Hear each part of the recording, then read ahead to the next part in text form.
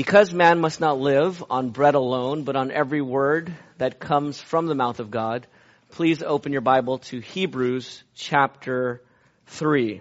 Hebrews chapter 3. It's on page, 1062. If you have a Pew Bible, it's on page 1062. And we'll be reading out of the Christian Standard Bible. I'll be reading out of the Christian Standard Bible here. Hebrews 3. I'm going to read the whole chapter. We're really going to focus on verses 12 through 19, the second half of the chapter. But I'll read the whole chapter so you can get the context. Hear then the word of the living God speaking to us today.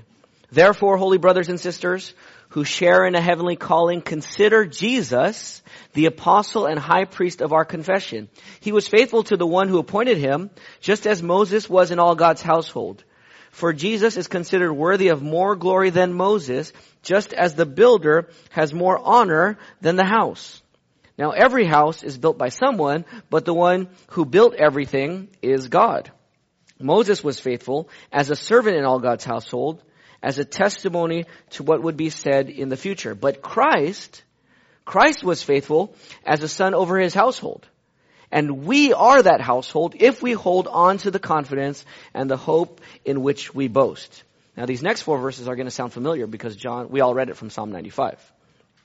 Therefore, as the Holy Spirit says, today if you hear his voice, do not harden your hearts as in the rebellion on the day of testing in the wilderness where your fathers tested me, tried me, and saw my works for 40 years.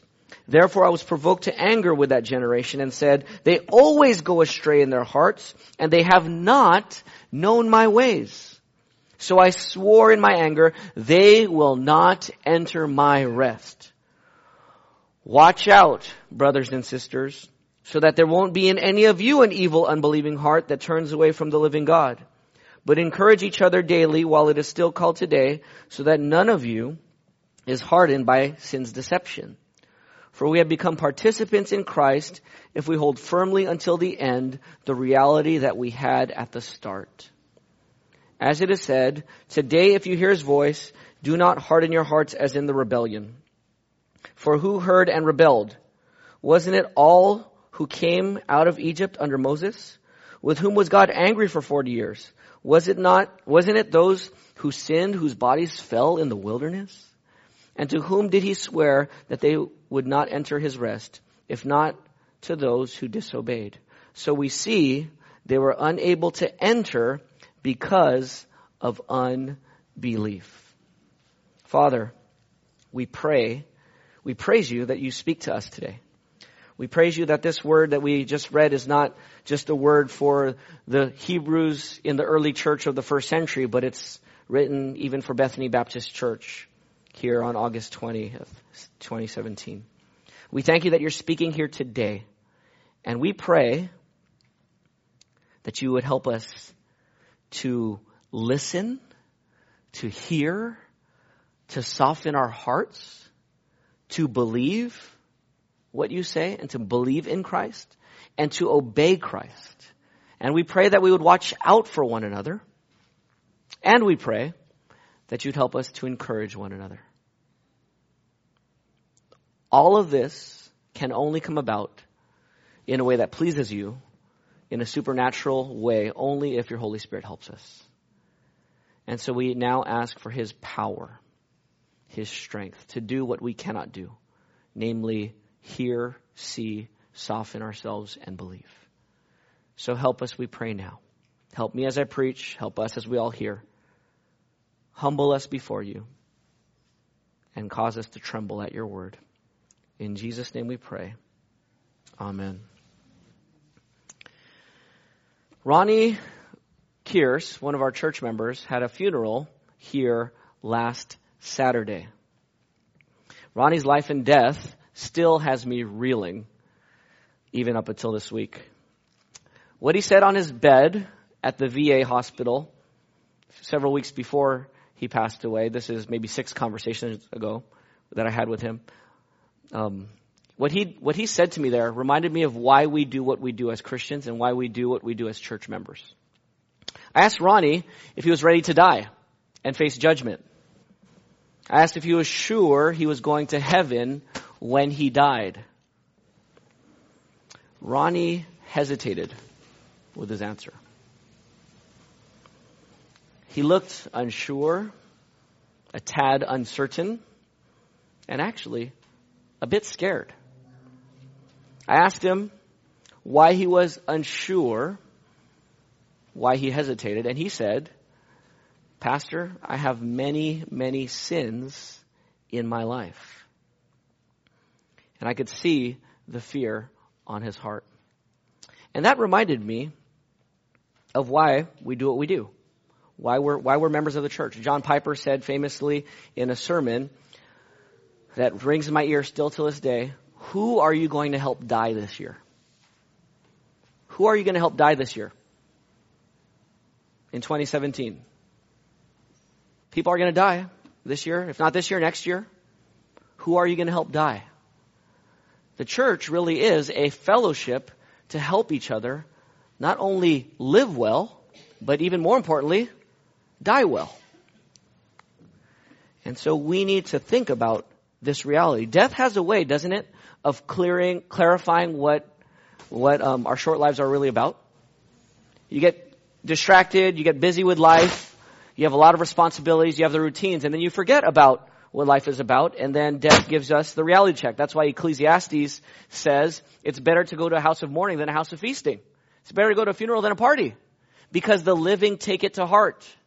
They get a reality check. They wake up, or they have an opportunity. They're more likely to wake up to what life is really about. So look at Hebrews 3:12 and 14 again. Look at verse 12. It says, watch out, brothers and sisters, so that there won't be in any of you an evil, unbelieving heart that turns away from who? Turns away from the living God. So there's a possibility that your heart can be unbelieving and turn away from God. Look at verse 14. We have become participants in Christ if we hold firmly to the end the reality we had at the start. If. So in other words, it is possible to be a professing Christian. It is possible to be a member of our church or a member of a church and have an evil, unbelieving heart that will cause you to fall away from God. Where you actually don't endure holding on to the reality of Christ to the end and you actually are not really a Christian. That's possible. That's probable in every church. That not everyone who professes to be a Christian is a Christian. Members of our church, who we love and who we see every Sunday, can fall away from God and go to the lake of fire that burns with fire and sulfur forever and ever, prepared for Satan and his angels. What this means for us, at least for me, this is a scary realization. That we are living on the brink of eternity every Sunday. Some of our people might not be in the new earth with us. People that we see here every week might not be with us in heaven. Who we thought were Christian. Who we called brother or sister. The way this author calls these people he's talking to brothers and sisters. Even though some of them might have an evil, unbelieving heart. It can happen here. That's a scary realization. And not only is it scary to think that that could happen, and will happen likely, but there's a fear of regret that overwhelms me as a pastor. We talked about 3 weeks ago when I was here, that the pastor is overseeing the church, right? He's overseeing the saints as one who will have to give an account. So I have to give an account for every member of our church and how I oversee the church. I have to answer to King Jesus for that. So that's scary for me. The fear of regret that maybe I was negligent. Did I do enough? Was I faithful as a pastor for the members of our church? But you know, this fear of regret is not mine alone. It ought not to be mine alone. Because you too are accountable to each other. Are we not as members of the church? What does it mean to be a member of a church? To be a member of a local church is not to be in some club, to be some elite Christian. To be a member of a church is simply to publicly declare that I am responsible for the discipleship of the other members of this church, and they are responsible for my discipleship. It's to publicly say I'm with Christ and his people, and I will be held accountable to it, and I will hold others accountable to it. That's what membership is, and that's basic Christianity. Every Christian is to be a member of a church, and therefore every Christian is to be responsible to watch out for one another. And so you too might fear regret. I mean, think about it. We're all going to be dead in 100 years, right? If Christ doesn't come in 100 years, we'll all be dead, and some of us won't be there. And we will think, on Judgment Day. I could have done more. I saw him. I saw her sitting there. And I didn't say anything. I didn't ask how they're doing. I didn't pray for them. I neglected to pray for them. And thankfully, our fear of regret won't go on into eternity. Heaven will be a world of love and joy forever. The new earth will be. But there will be a sense of regret in the beginning when our works are burned up at the judgment seat of Christ, right? And I would spare you and spare us of this regret as much as possible by meditating on this text this morning. So, what do we get from this text? What's the main idea? The main idea here is this. We need to cultivate 3 habits to care for one another so that sin does not trick any of our church family members to fall away from God. We need to cultivate these 3 habits in this text to care for each other so that none of us are tricked by sin to the point of falling away from God and finding out we never really were Christian. Here are the 3 things. Watch, encourage, and remember. Okay, they're right there in the text. Watch is in verse 12. Encourage is in verse 13. And then remember is in verse 15 and following. Okay? So watch, encourage, and remember. Number 1, watch your fellow Christians. Watch your fellow Christians. Verse 12. Look at verse 12. It says here, listen to the word of God. Watch out, brothers and sisters, so that there won't be in any of you an evil, unbelieving heart that turns away from the living God. So what's the command here? Watch out, right? Not just look at people. It's beware, be aware, be alert for each other. That among our church family, there aren't evil, unbelieving hearts that fall away from the living God. Paul told Timothy in 1 Timothy 4 to Timothy as a leader of the church, watch your life and your doctrine. So we should watch ourselves. But this text is not talking about watching ourselves. We should do that, but we need to not only watch ourselves, we also need to watch out for others. It's not just about you and Jesus. It's about us and Jesus. I was singing at some of the verses, when the roll is called up yonder, we'll be there. Because that's the spirit of this text.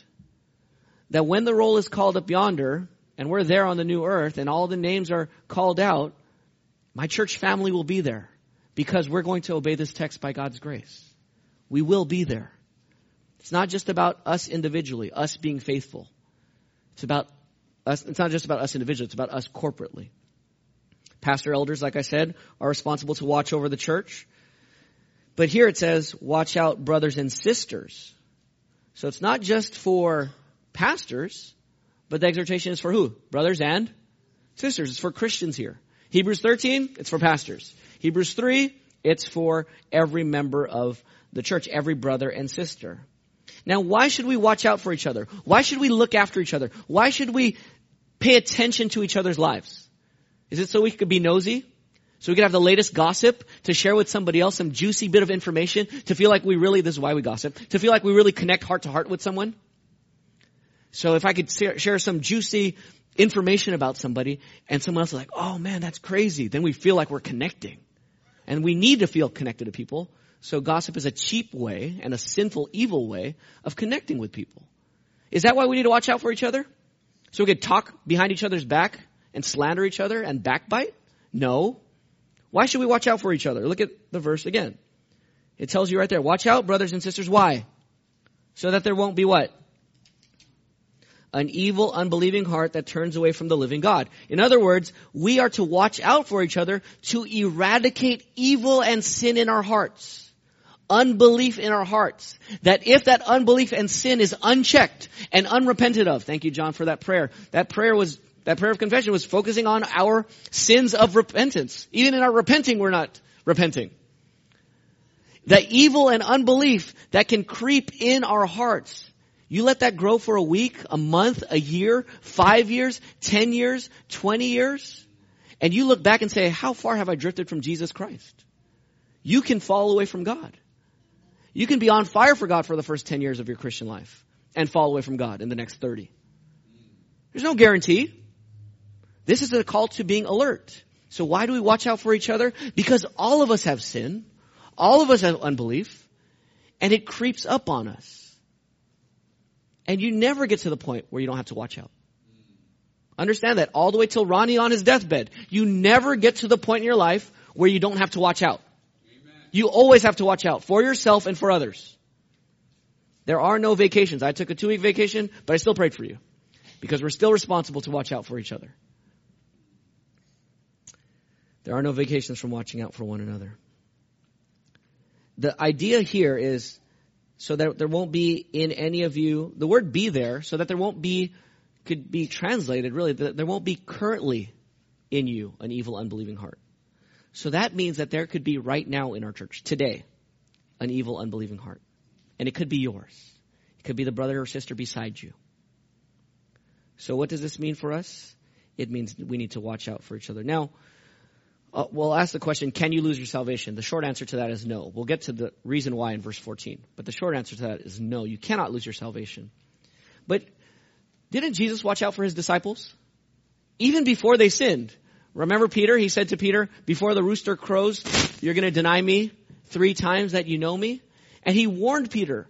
It's coming, Peter. Satan's going to sift you. But when you return, strengthen your brothers. That's watching out for each other. Warning each other. Caring for each other. The opposite of watching out for each other is doing Adam and Eve in the garden. What did Eve do? Who was Eve talking to? The serpent, right?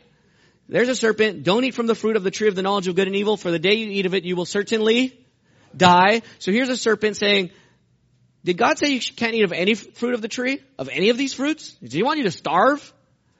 Well, no. He said, we just can't eat of this one tree. If we eat of this, we'll die. You won't die, the serpent said to the woman. Well, the woman looked at the fruit. It was good. She was wrestling. It wasn't a quick decision like how we sin sometimes right now, and it's like a whiplash. We don't even realize we sin till a day later when someone points it out to us. But she was wrestling, thinking, debating in her head, what do I do? Do I listen to God? Do I listen to this talking serpent? Will I die? Will I not die? But the food looks so good, the fruit looks so good that she ate it. And then it says in Genesis 3, she gave it to her husband who was with her. And he ate. Where was her husband? Right beside her. With her. Watching out for her? Guarding her? No. Twiddling his thumbs. Looking around. That's not my business. This is between her and God. I don't want to be nosy. You know? That's what he was doing. And he plunged all of us into this broken, evil world. That's exactly how you do not watch out for one another. Our lives are each other's business. Not to be nosy, not to satisfy curiosity. I tell my kids, we've been practicing this chant recently. Kill curiosity, or curiosity will kill you. So I'm not saying you need to be curious about everyone's lives and just nosy, but you do need to watch out for each other's souls. So what does this mean for the world? The world needs to understand this. Christian or non-Christian, this is a point for the whole world. We are made to care for others as humans. We are neighbors. We're to love our neighbors. And we're to love and watch out for each other in our neighborhoods, in our nation, and in our world. Whether you're a Christian or not a Christian, you are responsible to watch out for people. That's just true. You're made in God's image. But for the Christian, what does this mean for us? What does it mean for a member of this church? It means that you should pray for each other by name, right? We have a members list that you guys see and I point to every so often where you have all of the members of our church and we should be praying for each other. Not necessarily every week, but regularly, right? Let's pray for each other. And when you pray for each other, pray thoughtfully for each other that you might watch out for each other. I guarantee if you start praying for people, you'll pay more attention to their lives. It just happens. It's like a magnet. Like you start praying for somebody, you start to care more about what's going on in their lives. You start to be more interested if they'll let you be interested, and then you get to care for them more. Then I would also say, listen to how others are doing. Some of us are great talkers and poor listeners. We can dominate a conversation. Where we have a conversation with someone and we talk 90% of the time, 95% of the time. We rarely ask a question about the other person, except to set up what we want to say next. Not really to just hear their answer and let them direct the conversation a different way. But let us listen to one another. If we're going to watch out for each other, we actually have to pay attention to each other and let another person dictate the conversation. And then I would also say this for the Christian. Trust and welcome the watchfulness of others. Don't be offended when another member is watching out for you. Don't be offended by that. Don't be hurt by that. Feel loved. Feel grateful. Welcome it. Invite it. Encourage it to happen more. As a church, this means we take communion seriously. We're going to take communion in a few moments, and when we do, we're going to open up our hymnal. We're going to look at the church covenant, and we're going to renew our covenant together here as a church family. We don't do this as mere formality. It is a formality, but it's not a mere formality. We do that to strengthen the fact that we are responsible for each other and that we're in this together. And so let us not come to communion month after month, or if we do it every 2 weeks. We're doing it 2 weeks in a row this week and the next Sunday in the Sunday night service, but we're doing it twice a month. But let's not just take communion regularly while we don't pay attention to each other. That misses the point. Part of communion is paying attention to each other and caring for each other and renewing our watchfulness for each other.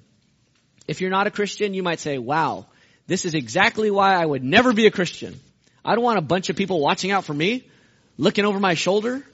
That feels, like, get off me. Like, give me some privacy. Give me some personal space. That could be, I could see that. We Christians can go overboard in that regard.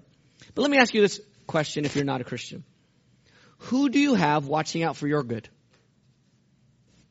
Who are your true friends who love you enough to disagree with you and still stay committed to you? Faithful are the wounds of a friend.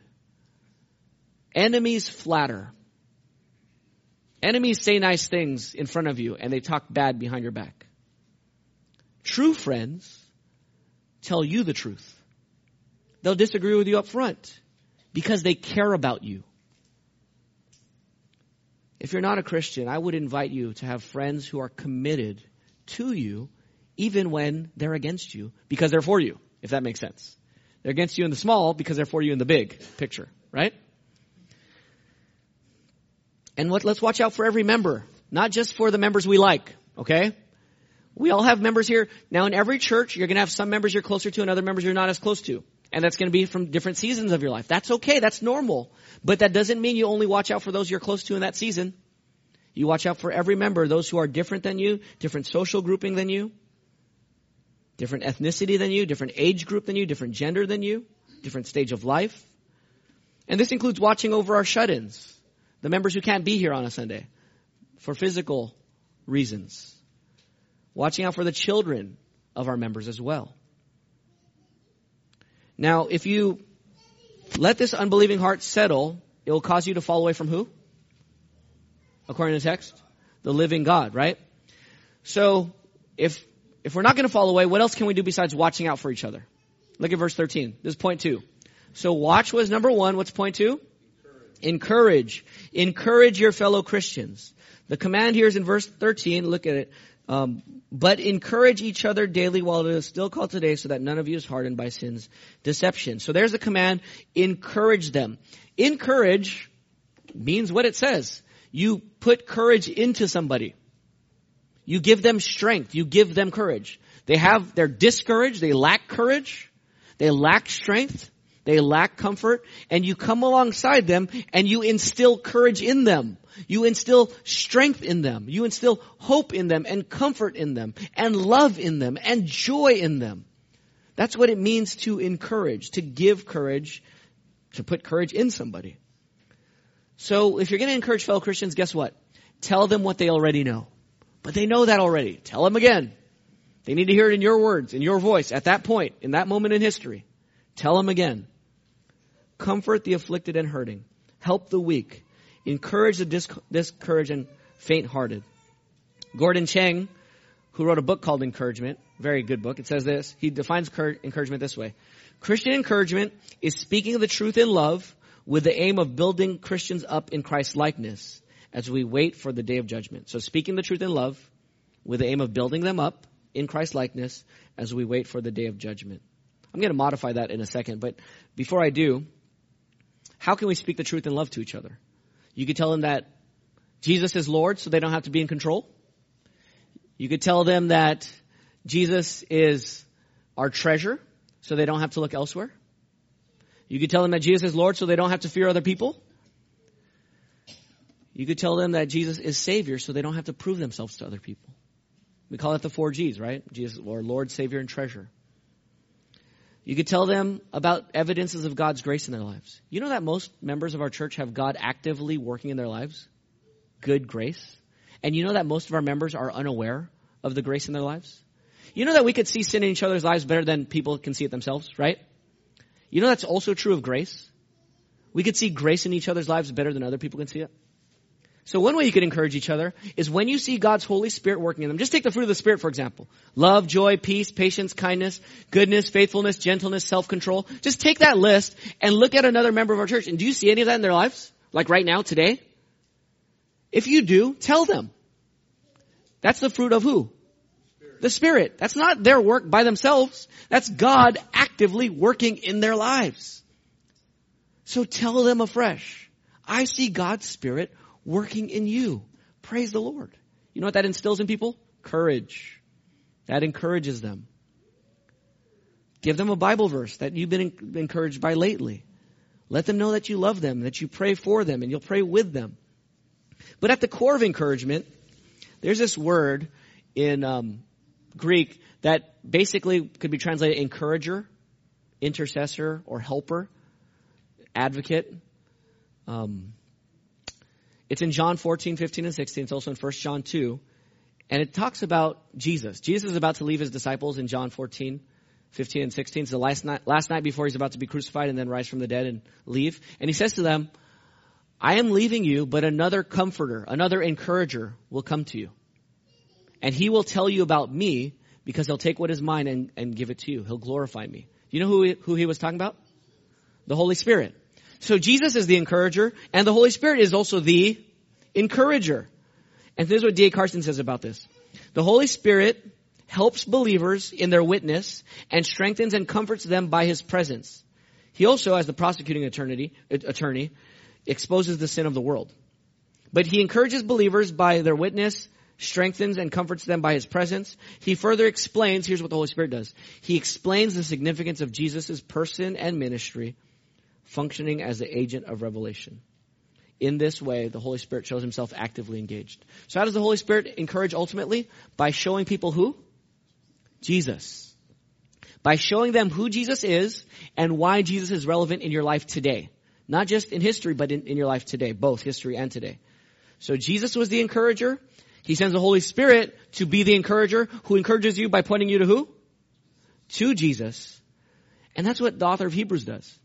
In Hebrews 2:1, he says, consider Jesus. In Hebrews 3:1, he says, or Hebrews 2:1, pay close attention to Jesus. In Hebrews 3:1, consider Jesus. In Hebrews 12:2, fix your eyes on Jesus as you run the race of faith. Jesus, Jesus, Jesus. He's always pointing you to Jesus because that is the core of our encouragement. Jesus is the encourager and he is the encouragement. So pointing people to Christ and connecting everyone's lives to Christ right now is the best way and actually, ultimately, the only way you can truly, deeply encourage one another. So I would say Christian encouragement is not just speaking the truth in love. I would say Christian encouragement is speaking Jesus, who is the truth, speaking Jesus in love in order to help your hearer trust Jesus as we wait for the day of judgment. Now why? Why should we encourage each other? Why should we instill this courage? Look at verse 13 again. The reason is given right there in verse 13. Why should we encourage each other daily? So that what? So that none of you is what? Hardened by what? Sin's deception. Okay, so you have a few levels here. You have sin. But why do you sin? Or, well, sin is maybe the starting point, but sin lies to you, right?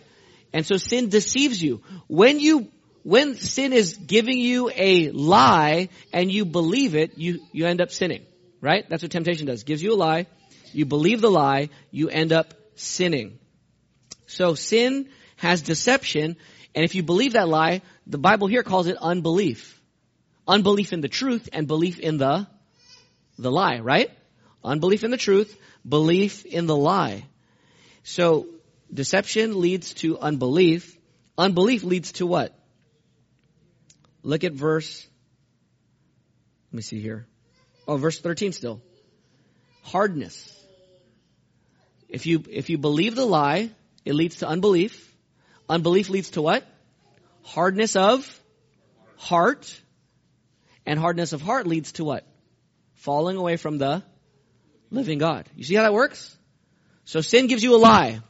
You believe the lie, you don't believe the truth. Unbelief is the cause of the sin and the result of the temptation. Unbelief, well, leads to, we could throw another word in there, disobedience. The word disobedience is in this text. Unbelief leads to disobedience. You disobey enough, guess what happens? Your heart gets hard. You let your heart get hard long enough, and then you end up falling away from the living God. Now, what is a hardened heart then? So why do we need to encourage each other? Because sin tricks us, and we could have hard hearts. What is a hardened heart?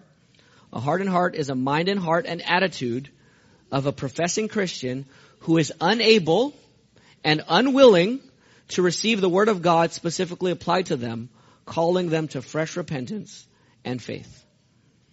Every time you hear God's word, you know what God's telling you to do? Enjoy me, is what God's saying. Trust me. Honor me. Commune with me. God is telling you every time you hear His word to believe in Him and repent from sin. That's what He's telling you to do. Believe in Him and repent from sin. And every time you hear that and it kind of rolls off your heart because your heart's too hard, your heart gets what? Harder, right? And so listening to sermons every Sunday is a dangerous thing. It's a risky thing to grow in Bible knowledge. Why? You're more accountable. And the more you grow in knowledge without application, without obedience, without belief, without softening your heart, the more you grow in hardness. So you can be a Christian for 10 years, 20 years, and 30 years, and be far harder in your heart than you were when you began, if you keep hearing God's word.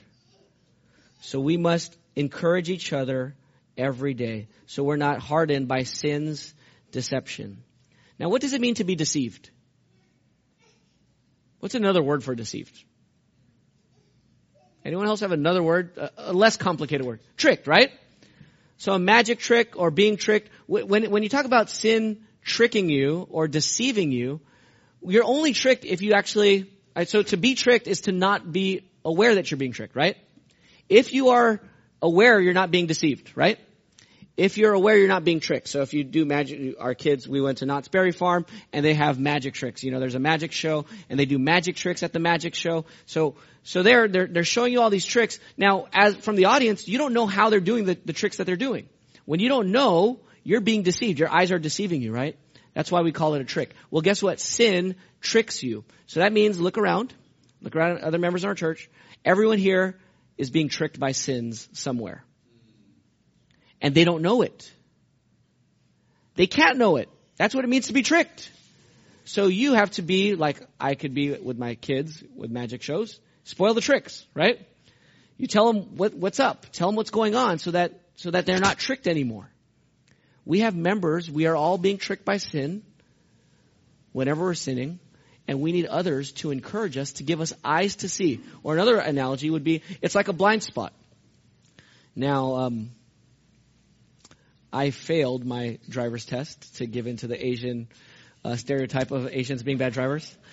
I failed my first driver's test because I didn't look behind me. When I was, you go up to the curb, you go like this to the side, parallel parking, and then you back up straight. I looked in the rearview mirror, did not check my blind spot because I didn't look back. And you're supposed to back up and then I bumped, didn't knock over, but still equally bad, automatic fail. I bumped a trash can. And so that was an automatic fail. Because I had a blind spot, I didn't look back. Now you're saying, well, if you would have looked back, you wouldn't have any blind spots. True, but don't think of it as driving. Think of yourself as a airplane pilot of a fighter jet. What do they have sitting behind them? A co-pilot or a wingman, right? And where are they facing?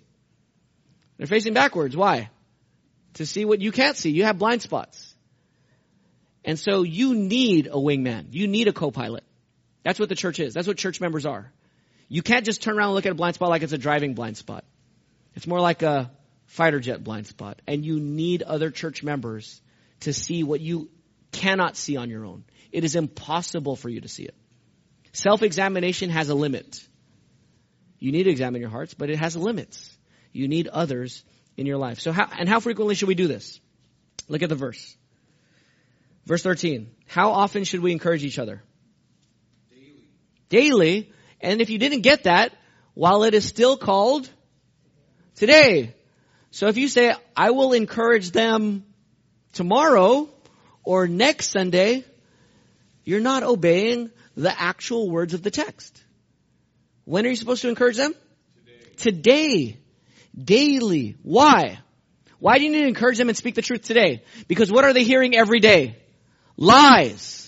Lies, lies, lies, lies. They hear lies on TV. They hear lies online. They hear lies from the world. They hear lies from demonic whispers in their ears. And they hear lies from themselves. We lie to ourselves. Don't you do that? You wake up in the morning and you start thinking thoughts and they start bouncing around in your head. And you have some evil thoughts, don't you? You have some lies that are bouncing around in your head. You let those thoughts bounce around and go unchecked with no one speaking the truth into you, and you end up believing lies. And lies come at every one of our members every day. So we must encourage each other every day. Now our word, God's word, is way more powerful than the lies of the world, and yet we still need to encourage each other every day. So we need each other, is the point. We need to share our lives with each other. We need to open up our lives to each other. What does this mean for the Christian? Let's apply this to the Christian. Not only should you point out God's activity in each other's lives, not only should you point people to Jesus, but you should be physically present. Be physically present to encourage people. Call them, email them, text them. That's all great, good, do that. But also be physically present. Do you know that when you come to a church gathering and you just sit here and then you greet people or you let people greet you and then you hang out for a little bit and then you leave at the end of the service, do you know that you encourage people without knowing it? Presence is like 51% of the encouragement. Just showing up here encourages people. Say, I didn't even realize I was encouraging people. You are. So being physically present in a church family, in a church gathering, is encouraging. In a similar way, or in a corollary way, that being absent sometimes discourages people, right? If you have an important event and people are absent, that could discourage you, which is why I'm so grateful a lot of our members do this. Most by email, but some do it personally. They're like, hey, I'm going to be out of town for this week. I was on vacation for 2 weeks. But when the church family knows that you're not going to be there, that's encouraging that they still care about you when they're not there. You can find a way to encourage even when you're not present. But let's encourage each other with physical presence, and let's encourage each other every day. Let me answer some, because this is the main application or exhortation of the text. Let me wrestle with you on some objections to why we don't encourage people. I'm going to give you a bunch of objections and answers to them. Here's one reason why I don't encourage people. Because that person already knows it. Ever think that in your mind? Well, he already knows it, so what good is it for me to say it? My question back to you is, does he really know it? Well, he won't listen anyway. Are you saying God's word will never work? Ever? Only God can change him. True, but doesn't God use people? I don't know how to say it. Will God's Holy Spirit abandon you in that moment? Well, I'm guilty of sin myself, and I'd be a hypocrite if I say it to them because I'm guilty of sin too. Aren't you a forgiven and repentant sinner? Doesn't God invite you to repent afresh and then go minister that same repentant grace to another person? Amen. Well, I don't know the person that well. Other church members know him better than me. It's not my place to say. I don't know them that well. Well, did God make a mistake in allowing you to be a member of the church with him? Did God make a mistake by allowing you to be the person who's aware of their sin and the danger that they're in? Well, other people know the person better. True. Is God only giving them the responsibility? Well, I pray for the person, and that's more powerful than encouraging him directly. True. But does God let us choose which commands to obey and which commands to disobey? Does he say pray and that's it? No. Well, I don't have time. My life is busy. God has me doing other things.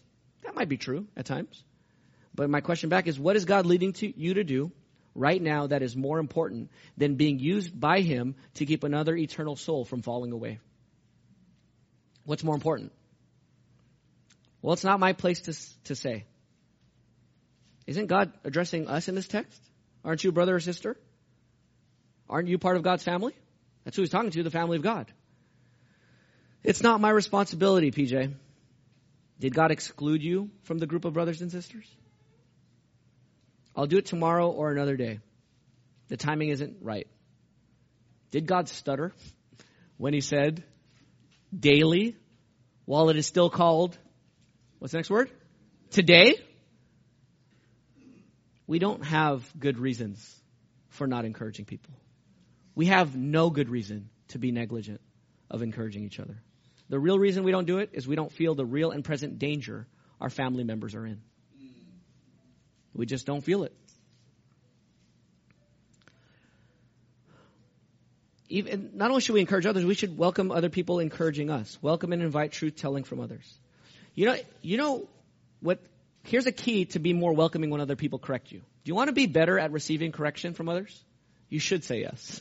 Okay, just say yes, at least pretend right now, just so I know that, Yes, you should want to be better at other people correcting you and encouraging you. Here's how you do it. You have two options. You could either be the type of church member who has self-trust and church doubt, or you could be the type of church member who has self-doubt and church trust. You either have self-trust and church doubt. You trust yourself that you see everything in your life and you have no blind spots, and the church doesn't know you. They don't know the real you, so they can't be right in their criticism of you. That's self-trust and church doubt. That's not this text. If you want the heart of this text, then you need to embrace self-doubt and church trust. Trust the love of other members. Trust the love of God through your church family correcting you. Trust them. As a church family, we need to open up our lives to one another. Let us be a community that excels in encouraging each other and pointing each other to Christ as a church family. Come share and pray with us on Sunday night, maybe. I want to, on behalf of the whole church, thank you, those of you who come regularly on Sunday night. I want to thank you for coming to encourage each other and to pray for each other and to pray for the whole church. We don't know what our reward is until we get to heaven, what difference it makes in the church. But I want to thank you for that. And if you don't come on Sunday night, if you're only asking what's in it for you, then you're missing the point of Sunday night. Church gatherings are filled with opportunities to watch and encourage others. We pass a mic around. We share blessings. We share prayer requests. And you know what you get if you're a church member who has the heart of this passage? You get a front row seat to other people's hearts so that you can find out how to watch out for them and encourage them better. It's not just about you. What's in it for me? Listen to what other people are saying. So you have an opportunity now to bless them and serve them. All right, let's go to this last point. And it's a lot of verses, but not as long in terms of the preaching here. But verses 14 and 19. So the first one was watch out for each other. The second one was what? Encourage each other. And thirdly, remember. What do I want you to remember? Remember and feel. Remember and feel the danger your fellow Christians are in. Remember and feel the danger your fellow Christians are in. As a parent, I have fears that I didn't have when I was a single man. So I was hiking one time with my friend. This was when my oldest son was just born. He's maybe 6 months old. I was hiking with one of my good friends from church. And there was a waterfall, and there's this place where you're not supposed to do rock climbing, but we did it. And then there's a little maybe 3 or 4 foot thing you need to jump to get to the other side. It's probably a 50-foot drop. And but it's an easy jump, like 3 feet. Okay, 3 feet or even 2 feet. It was really doable. And as a single man, I've been like he was single at the time, and he just jumped over. He's like, "Come on!" And I'm like, I thought about jumping and falling, landing on my back, breaking my back, becoming quadriplegic, and then having to raise my son as a quadriplegic because I tried a stupid jump, 2-foot jump, where we're not even supposed to be hiking. And I thought to myself, this is so crazy. If this was like a year ago, I would have totally jumped without any thought. Now all of a sudden I'm thinking about parenting and my future and my kids' future. And I have all kinds of fears now. In other words, it's not like the danger wasn't there before. It's that having a child helped me realize the danger that always was present. I have another story that I've told you before, but I think it illustrates the point well of not being aware of danger as a kid. I tell a story, and please don't blame my parents for this. This is my fault. But I got into an ice cream truck. The ice cream truck he befriended us, and eventually he would give us rides home from the bus stop. I was a 4th grader, and my brother was a 2nd grader. And we would have to duck in the ice cream truck so that people wouldn't see and he wouldn't get in trouble. Well, I didn't realize at the time what that meant. And he would take us home, and nothing happened ever, thank God. But you guys are all like, what was, the danger that I was in. I mean, as a parent, I would freak out if my kids did that, right? Of course we would. I mean, you guys are freaking out right now, but I'm here. I'm okay. But that's pretty ridiculous, isn't it? How immature of me not to feel or sense the danger as a fourth grader and put my second grade brother in the same danger. And yet, so I didn't feel the danger. And in the same ridiculous way, you don't feel the danger of your fellow church members. You don't feel it. That's why that's why we fail to encourage. Because we don't remember and feel the danger our church family is actually in. We are not talking about just being abducted for 10 or 50 years of your life, which is a crazy thing. We're talking about hell for all eternity. And every member here is in danger of being deceived by sin's deception. And we need to remember and feel the danger that we are in. That's what the author is getting at here. Look at verse 14. For we have become participants in Christ if we hold firmly till the end the reality we had at the start. So how do you know you're a true Christian who participated in Christ, who shares in Christ? If you hold firmly till the what? End. If you don't hold firmly to the end, if you don't trust Christ all the way to the end, if you give up or get hardened by sin's deception, fall away, you never really were a Christian. It's not that you lose your salvation. You can't lose your salvation, but you can think you're saved when you're really not. And those who make it trusting Christ to the end are the ones who have proved that they always were participants or sharers in Christ. That's the principle. God is speaking. And so what does he say here in verse 15? As it is said, today if you hear his voice, do not harden your hearts as in the rebellion. For who heard and rebelled? Wasn't it those who came out of Egypt under Moses, with whom God was angry for 40 years? And wasn't it those who sinned and whose bodies fell in the wilderness, and whom did he swear they would not enter his rest? If not those who disobeyed. So we see that they were unable to enter because of their unbelief. So he's telling us to remember a story of the Israelites who fell away, and God was saying, hear my voice. What is the story here? This story is about 1400 BC, 1440s BC, during the Exodus. Moses led the Israelites out of where? They were enslaved in what nation? Egypt, the greatest, most powerful country at the time. They were slaves in Egypt, and Moses led them out of Egypt. God busted them out of Egypt, a slave people defeating the most powerful world power nation at the time and getting free from them. How did they do it? 10 plagues. I don't remember all 10 plagues, but there were boils on people. Water was turned to blood. They saw frogs all over the place, gnats or flies. There were locusts that ate up all the livestock, all the crops. There were livestock that died. There was darkness for a period of time, just darkness where there's pitch black for days, where you could start to feel the darkness in your soul, it says. And then the last one was God killed all the firstborn from Egypt, including Pharaoh's son.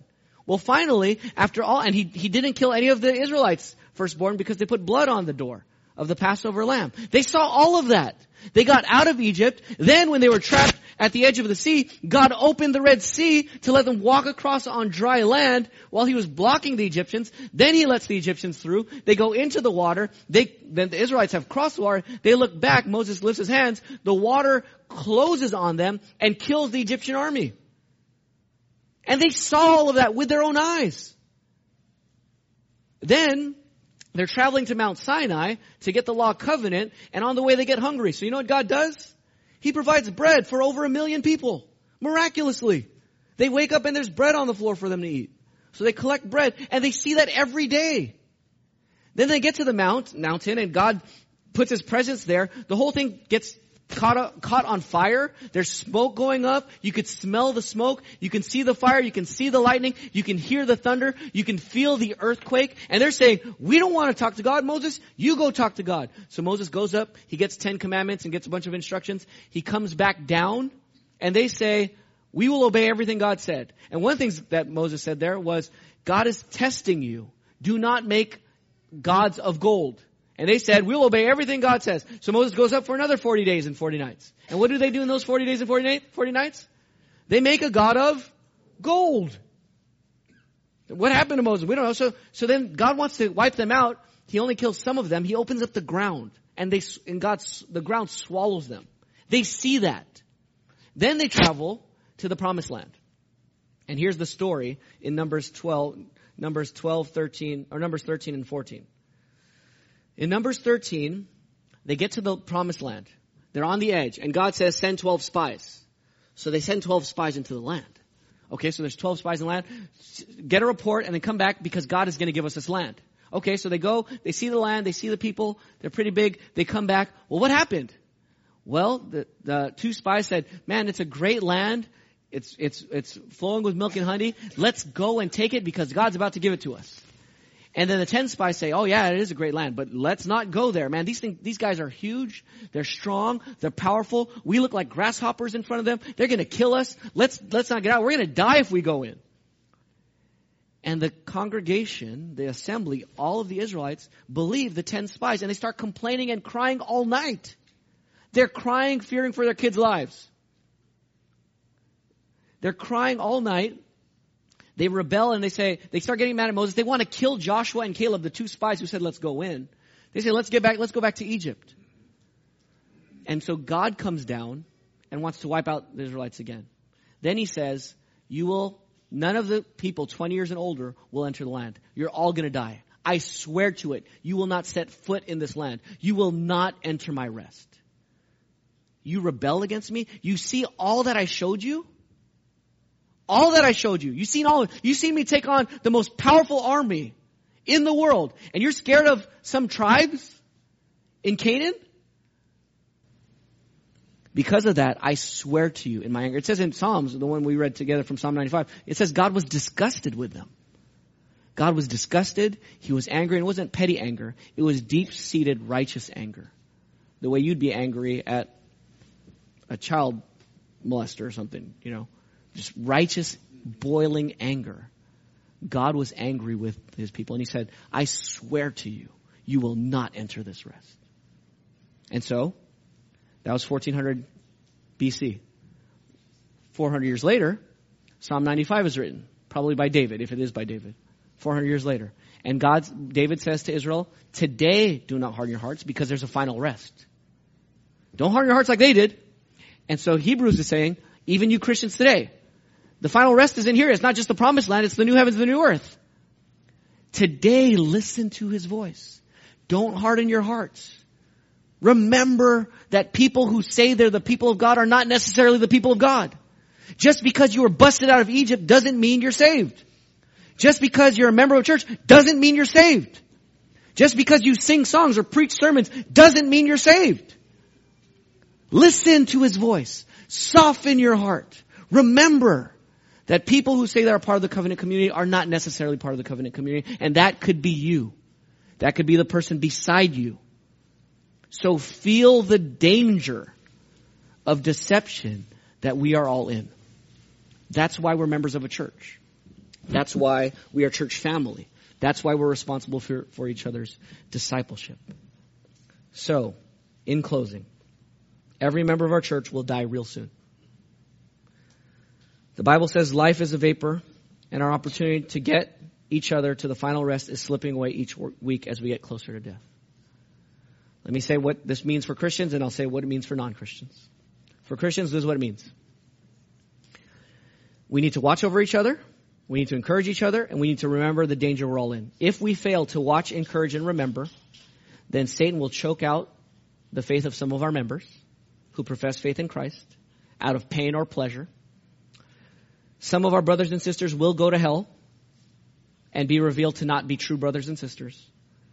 And you will grieve and regret the fact that we neglected to care for them, that you neglected to care for them. But if we watch, if you encourage, and if you remember, then Satan will be frustrated and defeated as we gospelize each other. Brothers and sisters who are currently unsaved in our church, who are members of our church who are currently unsaved and unaware that they're not saved, might even get saved without even knowing they got saved. I might say, I got saved in 1989. Well, you actually got saved in 2002 and you didn't know it, but people kept gospelizing you. So people who aren't saved might actually get saved because even though they didn't know it. And lastly, we'll celebrate the ways God used us to help those who shared life with us here on earth. If you're not a Christian, this rest is for you as well. God is speaking to you as well. God is telling you, if you're not a Christian, that you're a sinner, like all of us. God is holy, and we're going to be judged by him. But here's the good news. Jesus was judged for us. Jesus was denied entrance into the rest for 3 hours on the cross. He was not allowed to enter the rest. He got the wrath of God, the judgment of God, poured out on him on the cross for your sins, if you will turn from your sins and trust in Jesus. You too can enter the rest. If you repent from your sins and trust in Jesus, call on the Lord to save you, even today, God will forgive you. He'll save you. He'll give you his Holy Spirit to empower you to follow Jesus, and he'll give you a church family to walk with you, to watch out for you, to encourage you, and to remember the danger that you and all of us are in. We are here working together, using our strengths, our gifts, our graces to help each other make it to the end.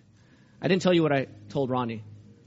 So Ronnie was there on his deathbed, but it was actually a few weeks out still. But when I asked him and he looked scared, I was remembering this is why we're Christians. Because of issues like this. We want to die well.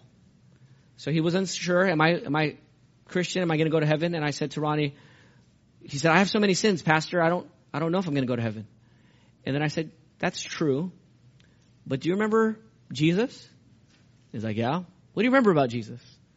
He died. Why did he die? For our sins. For our sins? For your sins? All those sins you just mentioned? Yeah. Is he still dead? No, he rose from the dead. So he died for our sins and he rose from the dead. And why did he do that? To save us. So even though we're sinners, you're right, Ronnie, I'm not debating any of your sins. We all have sins. We all deserve to go to hell. And Ronnie, you could see Ronnie's eyes start to light up. Jesus has saved me. Jesus does care for me. Jesus did die for me. Jesus does save. And then the next time I visited Ronnie, and the next time I visited him, he said, I think 2 visits later, he said, Pastor, I've never forgot what you said, and I'm ready to die. I trust in Jesus. He died for me. He rose for me. Amen. An encouraged soul who didn't have courage. And guess what? The best of us will lack courage on our deathbeds. Amen. And we will need each other. We will need the gospel. We will need Christ spoken to us in love. We will need it not just on our deathbed. We need it right now, here, this Sunday. So I want to close by thanking you. I want to thank our church. I want to thank you, Bethany Baptist Church, for watching out for me and encouraging me towards Jesus Christ these past 2 years and 10 months. I trust Jesus today in large measure because of you. And we need to keep doing that for each other. Let's pray. Father, thank you that we don't have to walk this Christian life alone. Thank you that Jesus Christ died for our sins and rose from the dead, and that we can watch out for one another and care for each other and warn each other and encourage each other and feel the danger we're in for each other because of your Son, Jesus.